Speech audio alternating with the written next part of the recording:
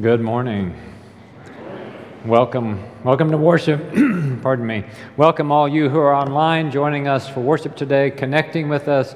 We are glad to see you, even though we can't quite see you. We know you're there, and welcome. I'm Rockford Johnson. It's my joy to serve as senior pastor and to be with you in mission and ministry in so many ways as we do all that we can to change lives that change the world. As we gather, we always remember, this is the day the Lord has made. Let us rejoice and be glad in it. The ushers are passing connection pads here. We invite you to give us your name, leave your name, let those around you know who you are. And then online, if you would contact us through our website, we'd love to hear from you, or through chat, or however you can do that at mcfarlandumc.org. If this is your first time with us today, we have Welcome Connect cards in the pew rack in front of you here in the house, and we invite you to complete one of these. If this is your first time to connect with us online, please reach out to us. We'd love to connect and respond to you as well. Let us know how we can pray for you. The website, mcfarlandumc.org, on the front page has a prayer request button, and of course you can use the care cards here in the house. As we gather, I want you to know that on August 21, next Sunday, we'll be doing back-to-school blessings and all the worship services. And at 4 o'clock in the atrium, there is a Love Goes to School event, activities for families with children, toddlers through 5th grade, including crafts and story time and snacks. So come and see what that's about. Bring your children, your grandchildren, see what it's like when love goes to school. And then on August 28th, the following week, 2 weeks from now, 4 to 6 p.m. at the Play Pit, we're having what's called Play Date at the Play Pit. That's downtown Norman on Main Street, and we're inviting people to come as summer wraps up and travel and all that fun is maybe not coming to an end, but changing a little. Time to get back together and do that together at the Play Pit. Today we begin a new series of sermon and worship called Love Is, and it has some other components. We'll be doing this through September 25. The other components are Love Does, which is the title of a book by Bob Goff, and some small groups are using that. You might want to use it at home. They're very short chapters you can just read like before you go to bed or in the morning, and get some insights about the things that love does. It's inspirational and helpful, I think. And then Love Feeds. We are coming together to provide snacks for the schools, and so our missions director, Scott Meyer, has been leading us in that. We hope that you'll engage in Love Feeds as well. And then I'm teaching a special class that began this morning at 9:50, Love Examines. We're looking at Scripture and interpretation of Scripture, and we're looking at Romans chapter 1 and the text there referring to same-sex sexuality. And so we'll be doing that over the next 6 weeks, spread over 7 weeks. We're skipping Labor Day. I'm teaching that on Sunday morning at 9:50 in Finn Hall, and then again the same thing on Monday at noon, and you can come to either of those. That's a part of our General Conference Guidance Team's effort to help the church engage in conversation and awareness, etc. So I hope you'll be a part of that. We're also going to have an open forum on August 28th at noon, 3 weeks into that class, and then we'll do that again at the end of that as well. So I hope you'll come. I hope you'll engage in all kinds of ways. Now we're here to worship and begin this new series, Love Is. Would you stand to sing our first hymn, number 100, God Whose Love is Reigning O'er Us.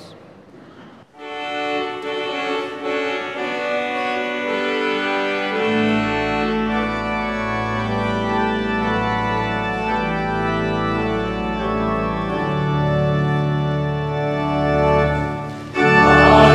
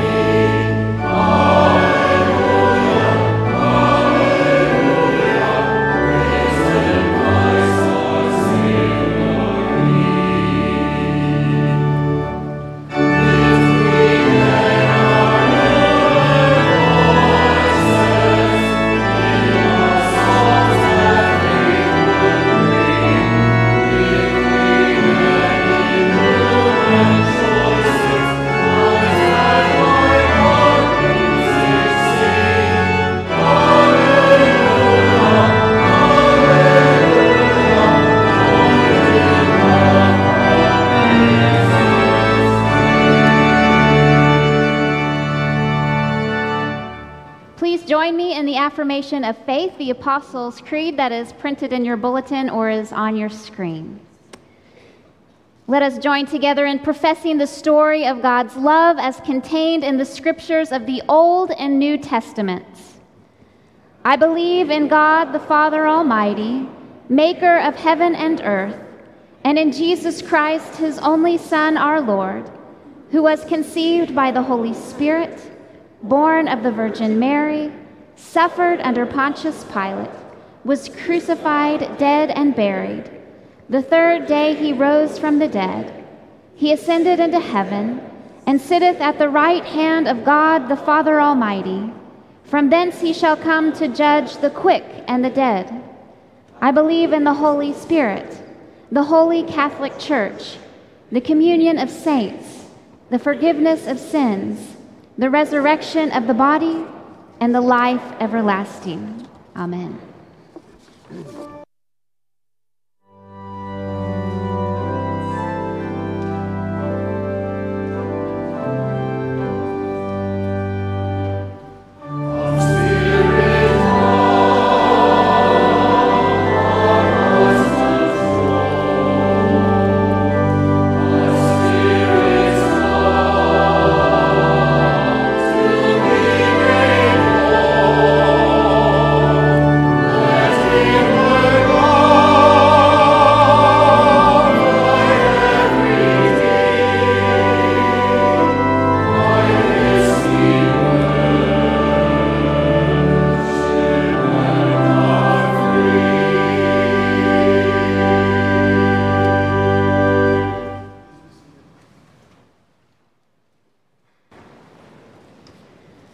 Let us join our hearts in prayer together. Let us pray.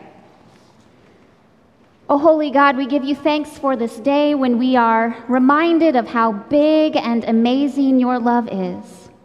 God, your love is patient, and we give you thanks for all those who have been patient with us and have taught and cared for us. And we pray for the patience to love others as you have loved us. O God, your love is kind. Give us the courage to be kind to others, to serve those with patience who are so often unkind and rude and difficult to love, our enemies. They are your children and our sisters and brothers, and they were made in your image just as we were. God, your love is not pompous. Give us insight to speak the truth in love and for the sake of your kingdom, and not out of a need to appear clever or right. And in all our relationships, give us the wisdom to listen far more than we speak. God, your love does not seek its own interests. And we thank you and pray for those who serve the poor and those in need, who give tirelessly of themselves and who have much to do and little time for themselves. Oh God, your love is not quick-tempered. And we pray for those who are angry, for the violent and their victims, for children who fear, elders who are abused, and people who are trapped in relationships that injure and harm. And God, we know that your love bears all things. And so we remember before you those with heavy burdens and many cares and much stress and too little comfort and help. God, open our eyes to those around us and their needs, and give us the wisdom to offer help without any prying or sense of superiority. And God, we know that your love never fails. Even death does not trespass on the breadth and depth of your love. And so we thank you for those we have loved in this life and who now dwell in the peace and the joy of your presence. And God, let your comfort settle on those who are grieving or who are lonely this day. And above all else, God, help us to love as you love each and every day. And so we pray this in the name of Jesus, our Savior. And we pray together now the prayer that he taught us, praying, Our Father, who art in heaven, hallowed be thy name. Thy kingdom come, thy will be done, on earth as it is in heaven. Give us this day our daily bread, and forgive us our trespasses, as we forgive those who trespass against us. And lead us not into temptation, but deliver us from evil. For thine is the kingdom, and the power, and the glory forever. Amen. Please stand and join us in singing hymn 549, Where Charity and Love Prevail. 549.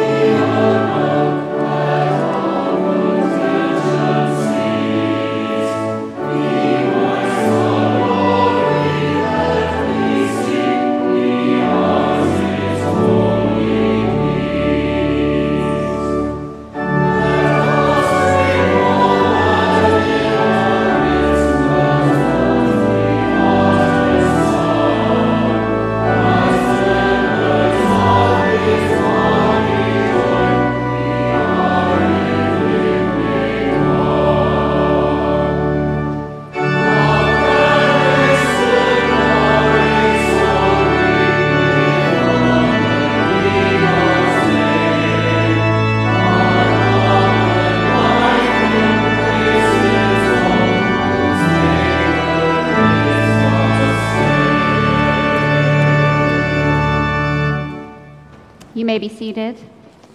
You know, God is always moving, always calling us to come along in unexpected and wonderful ways, to wonderful places. And as we accept God's call to share the good news of salvation in Jesus Christ, we pray that the gifts of money that we give today from our bank accounts online, that they would help God's church be dynamic and fluid and always about God's purpose of letting his love be known in this world. And so may each of us today fulfill our role in being members of the body of Christ, doing our part to change lives that change the world. And so may God bless our tithes and our offerings.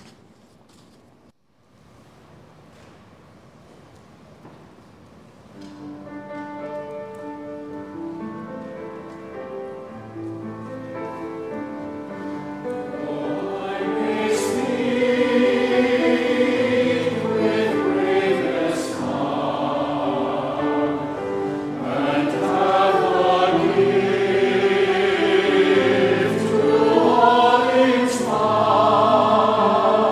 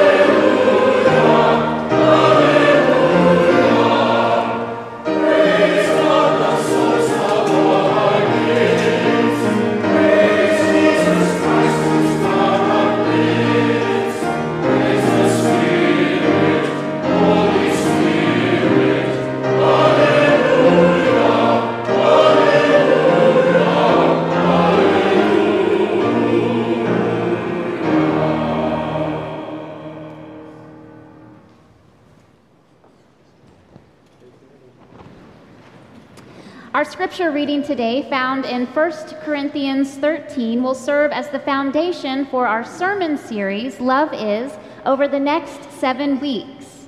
You can find the printed scripture in your order of worship or online.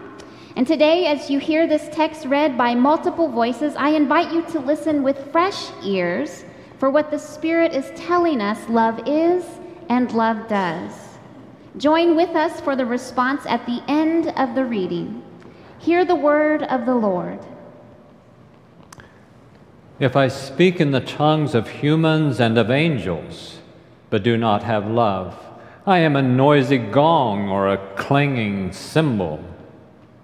And if I have prophetic powers and understand all mysteries and all knowledge, and if I have all faith so as to remove mountains, but do not have love, I am nothing. If I give away all my possessions, and if I hand over my body so that I may boast, but do not have love, I gain nothing. Love is patient. Love is kind. Love is not envious or boastful or arrogant or rude. It does not insist on its own way. It is not irritable. It keeps no record of wrongs. It does not rejoice in wrongdoing, but rejoices in the truth. It bears all things, believes all things, hopes all things, endures all things. Love never ends. But as for prophecies, they will come to an end. As for tongues, they will cease.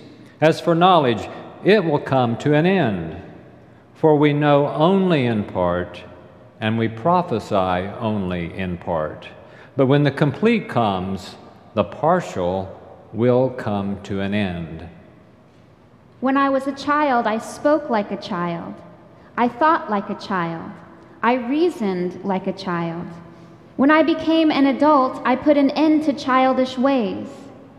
For now we see only a reflection, as in a mirror, but then we will see face to face. Now I know only in part. Then I will know fully, even as I have been fully known. And now faith, hope, and love remain, these three, and the greatest of these is love. This is the word of God for the people of God. Thanks be to God. Let us pray.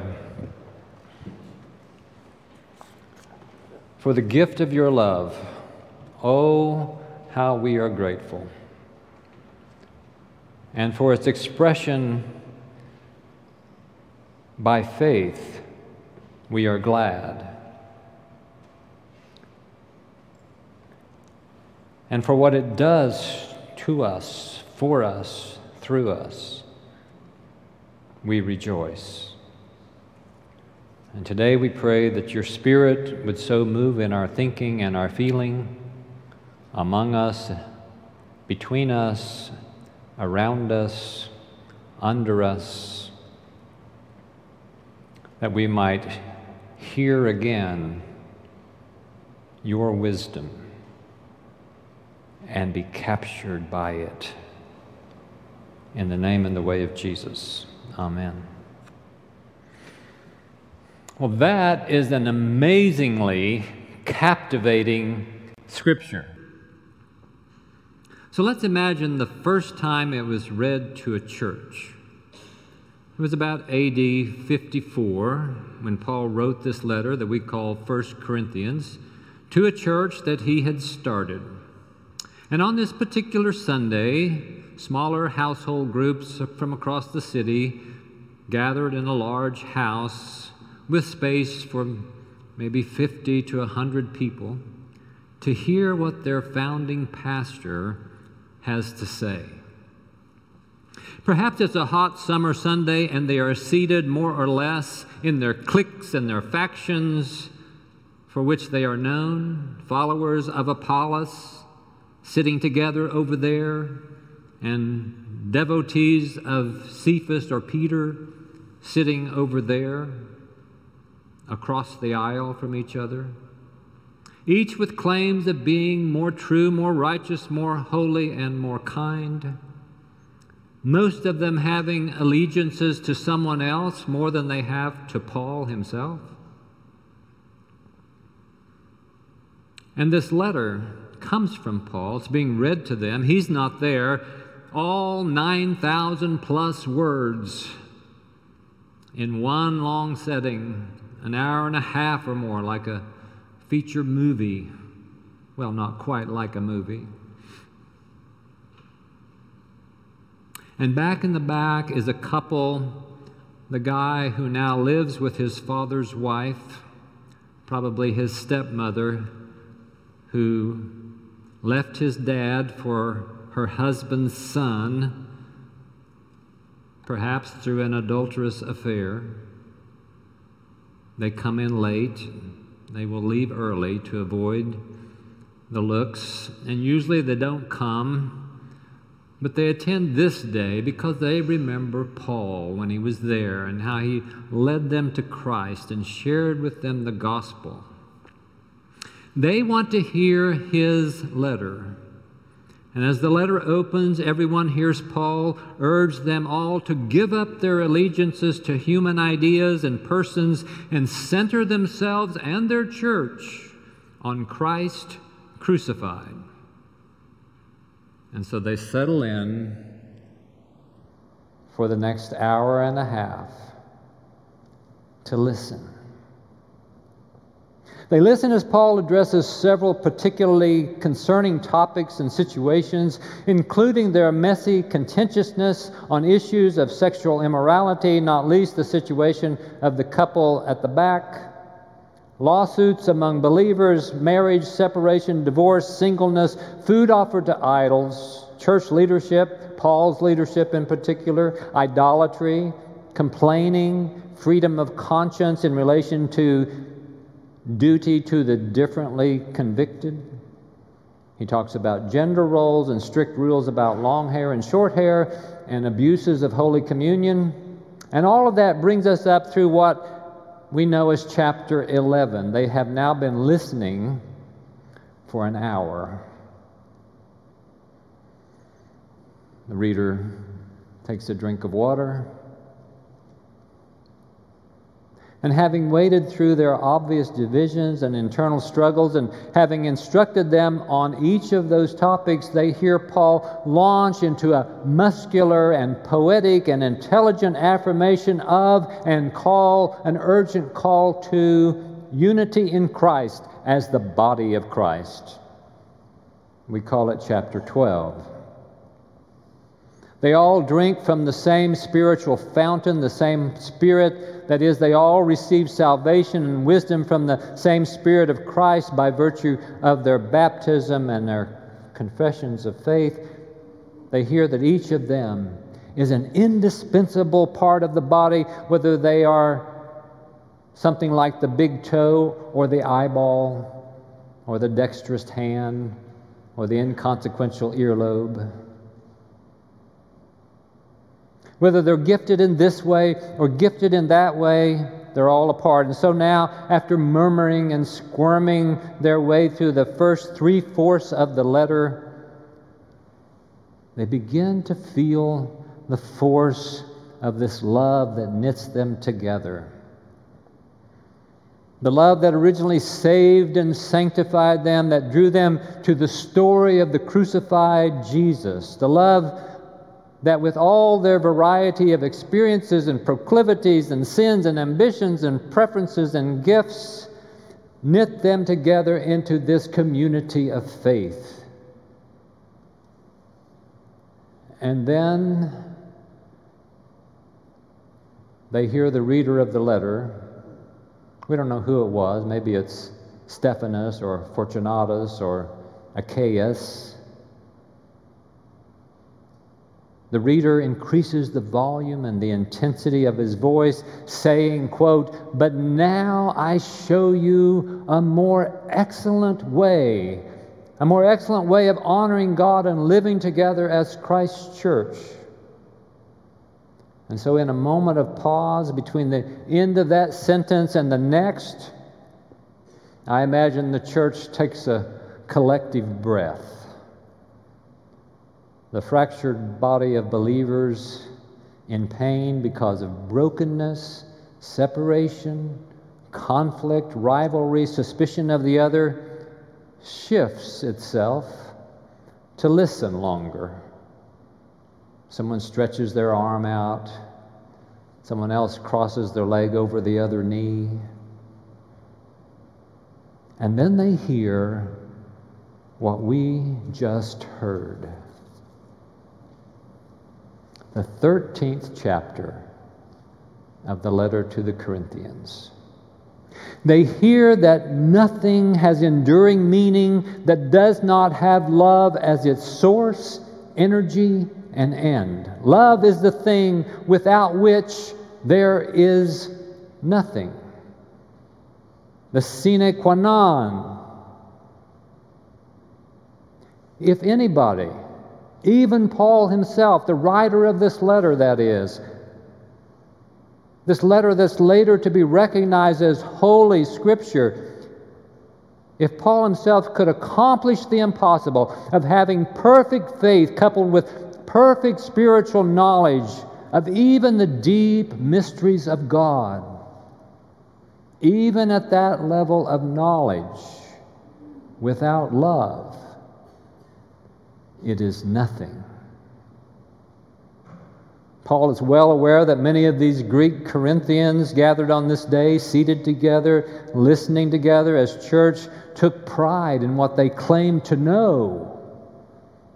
And so this section echoes what they heard from the letter back earlier, about a half hour earlier. Chapter 8, that knowledge puffs up, pride of position and party, but love builds up community and unity. So to those proud of their intelligence and their knowledge claims, and to people enamored with the exciting and esoteric spiritual experiences, to a rather diverse congregation seated in the pew,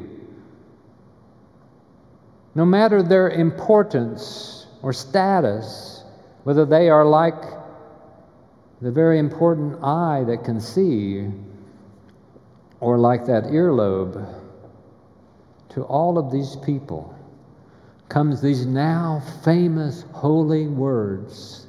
Love is patient. Love is kind. Love does these kinds of things and does not do those kinds of things. This authoritative description describes Christ-defined love, a love that is both kind and holy. And still there's more. What they hear next are inspired words that steal their breath away in a gasp of realization of the power and the reach of the love that is from God. In a crescendo of meaning, truth, and declaration, the reader raises the volume of his voice, saying, love bears all things, believes all things, hopes all things, endures all things. Love never ends.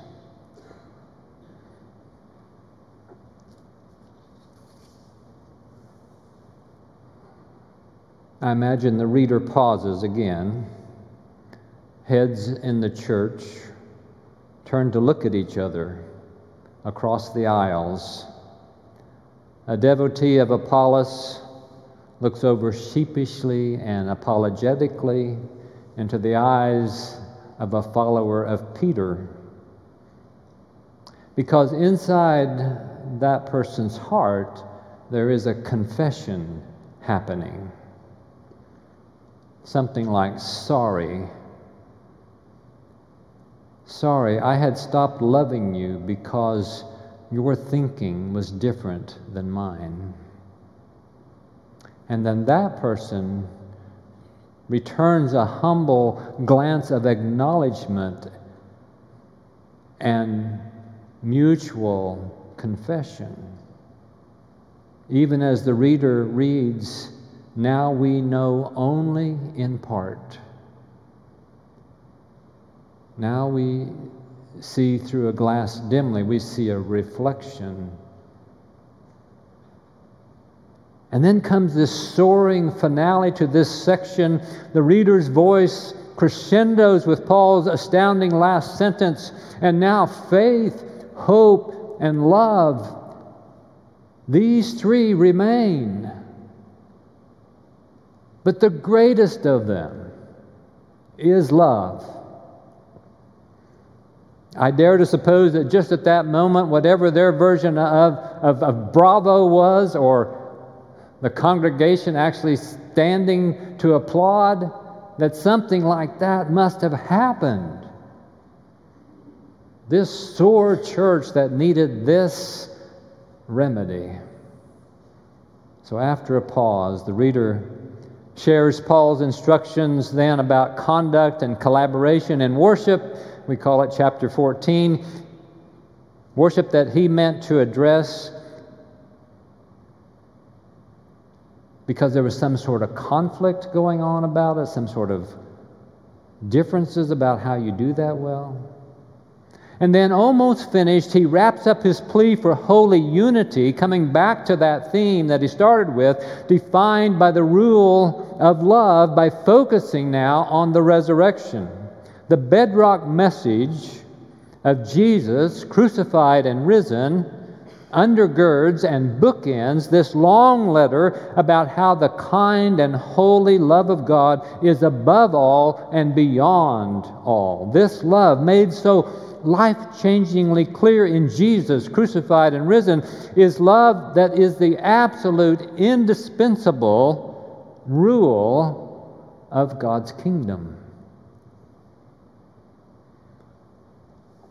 Very near the beginning, Paul opens the letter addressing their division and their struggle to love by holding out the magnet of Christ crucified, of Jesus who laid down his life for the world. No greater love, John would tell us, is there. He ends the letter with a declarative focus on the necessity of affirming the message of Christ risen, indeed the resurrection. And these are the core, essential knowledge points of this magnanimous love made known in Jesus, the love that must be practiced, realized, enjoyed, deepened, and shared effectively in the church.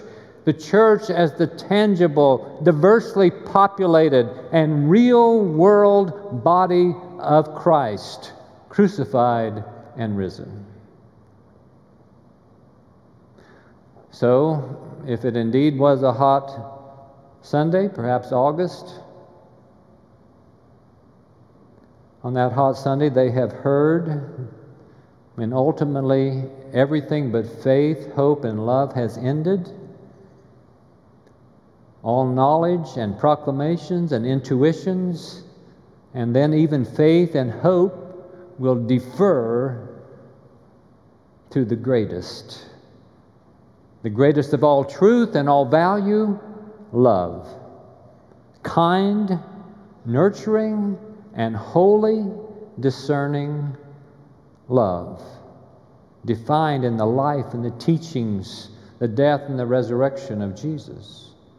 This bold declaration of truth rings the bell that Jesus rang, saying the greatest commandment is love God with all your being and love your neighbor as yourself, and even love your enemy. When Jesus underscores that double command, he is highlighting as the central affirmation of the Old Testament law and the prophets that very truth.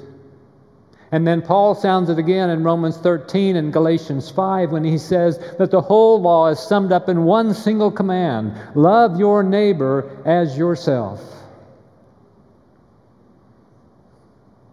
The only thing he says that counts in Galatians 5, the only commandment, the only thing that counts is a love-generated faith. a faith that expresses itself in love, because love generates and defines faith, and love creates and defines hope. Love is indeed the greatest. There is no doubt about it. But I want to be clear, love is both holy and kind, both nurturing and discerning, both deeply and widely hospitable, and keenly and rightly holy, both limitless and limiting, both grace and truth.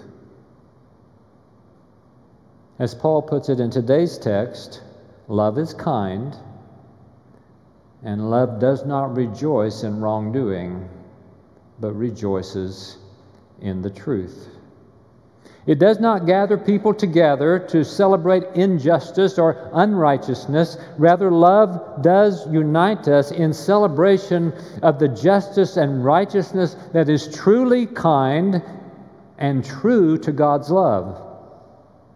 Love is the greatest, most enduring definition of what is true and what is right. God is love, the Scripture is bold to say. So that God,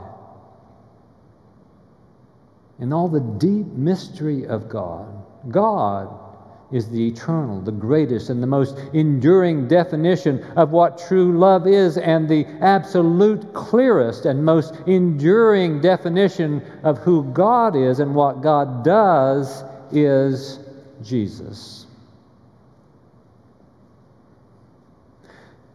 Okay, so now let's remind ourselves of the Apostle Paul's backstory to help us with insight into this bold and soaring definition of love.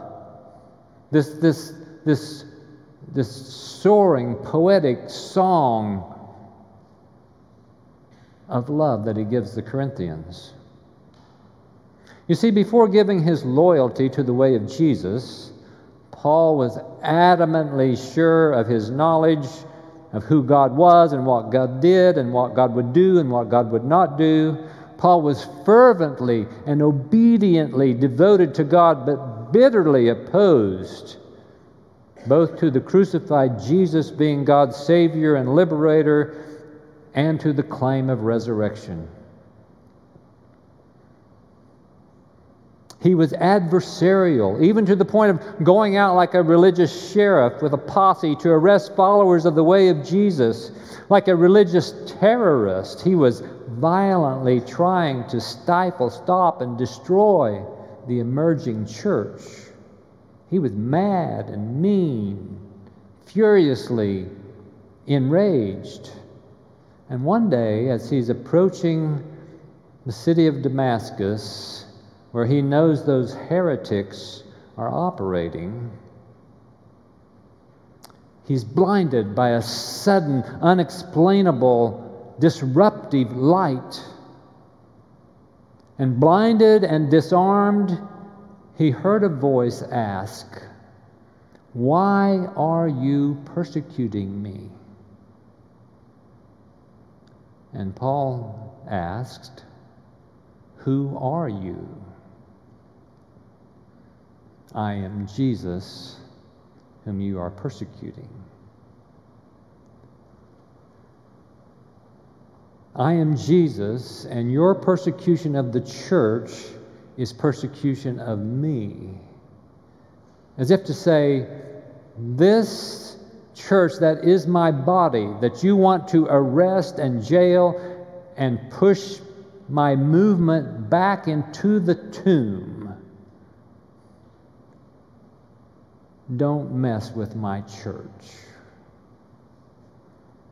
Well, Paul never forgot how amazingly kind and amazingly discerning the love of God was to him in that moment. In the days following, after he recovered sight and composure from that benevolent trauma, he was baptized, and in his 180-degree turn from wanting to choke those who claimed Jesus as Lord, he became, of course, the first and most famous champion of the church. Versions and pieces and allusions to Paul's experience of the immeasurable riches of God's grace as kindness toward him are found in several places throughout the New Testament. For Paul, it was the defining moment when he realized that love is both holy and kind. That love is kind and nurturing, but also discerning between right and wrong. God's gracious love in Christ reached out to stop him from doing what was wrong, from destroying not only the church, but himself. He was about to destroy himself because of his vicious, vengeful, violent, raging conviction that God's covenant love was predominantly narrow, limited, steep, and stern. Yes, he knew the love of God, steadfast love of God.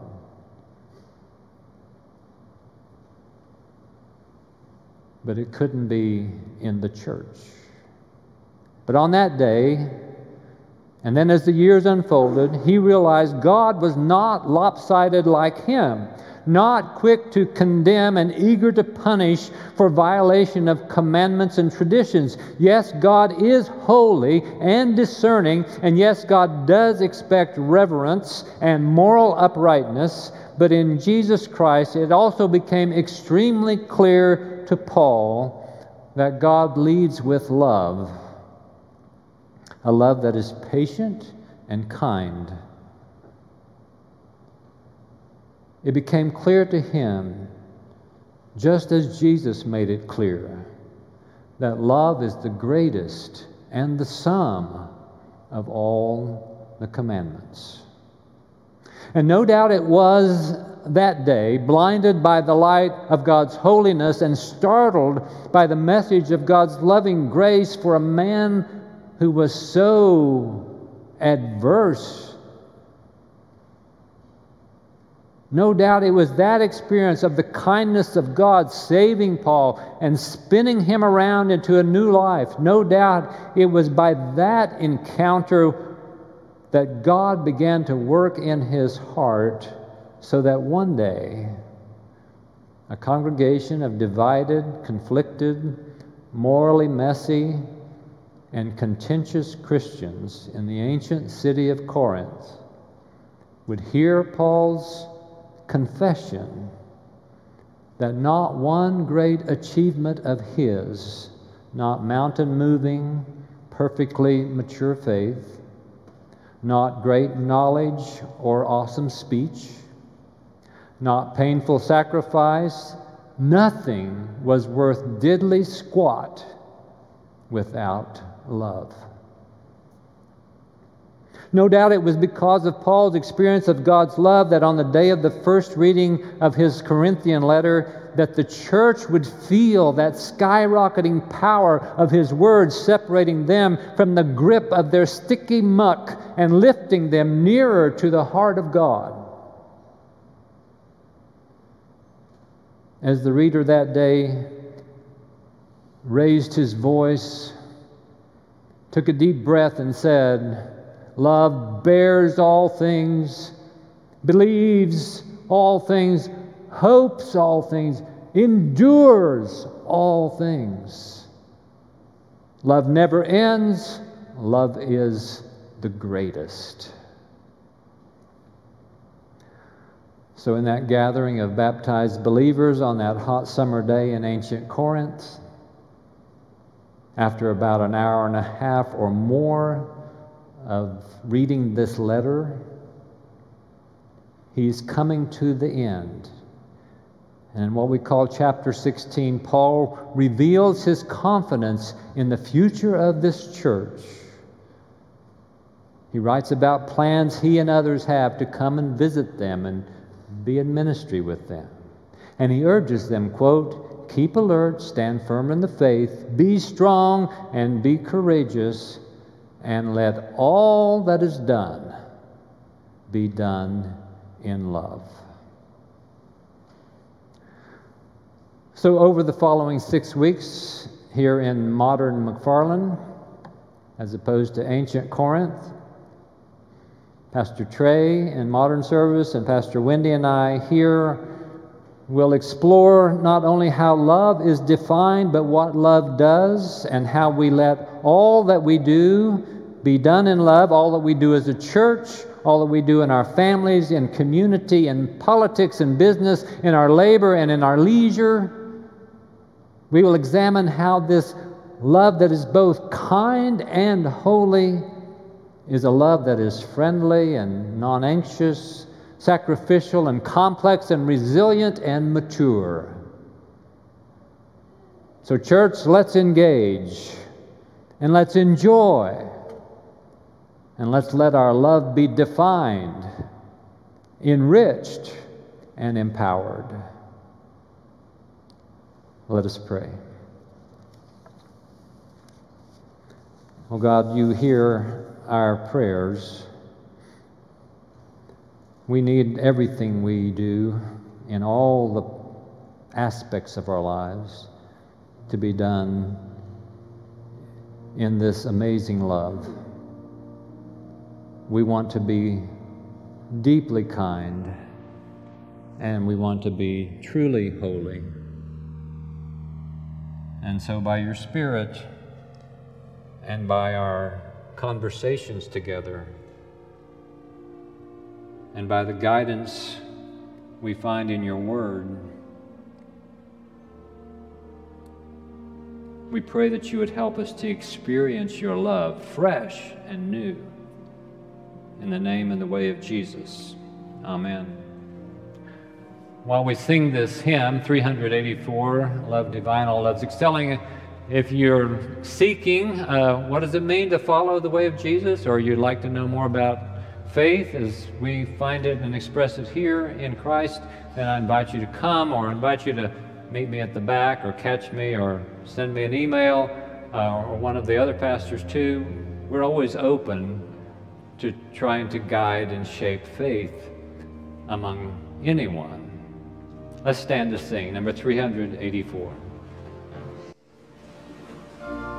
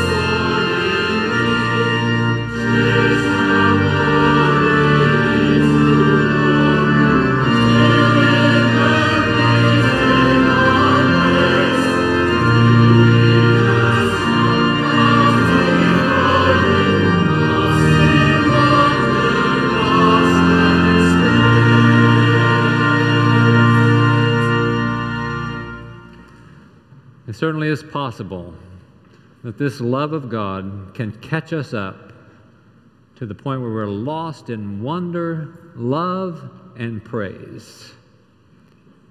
And so may the God of all hope fill you with such joy and peace in believing that hope may abound in you by the power of the Holy Spirit. Amen.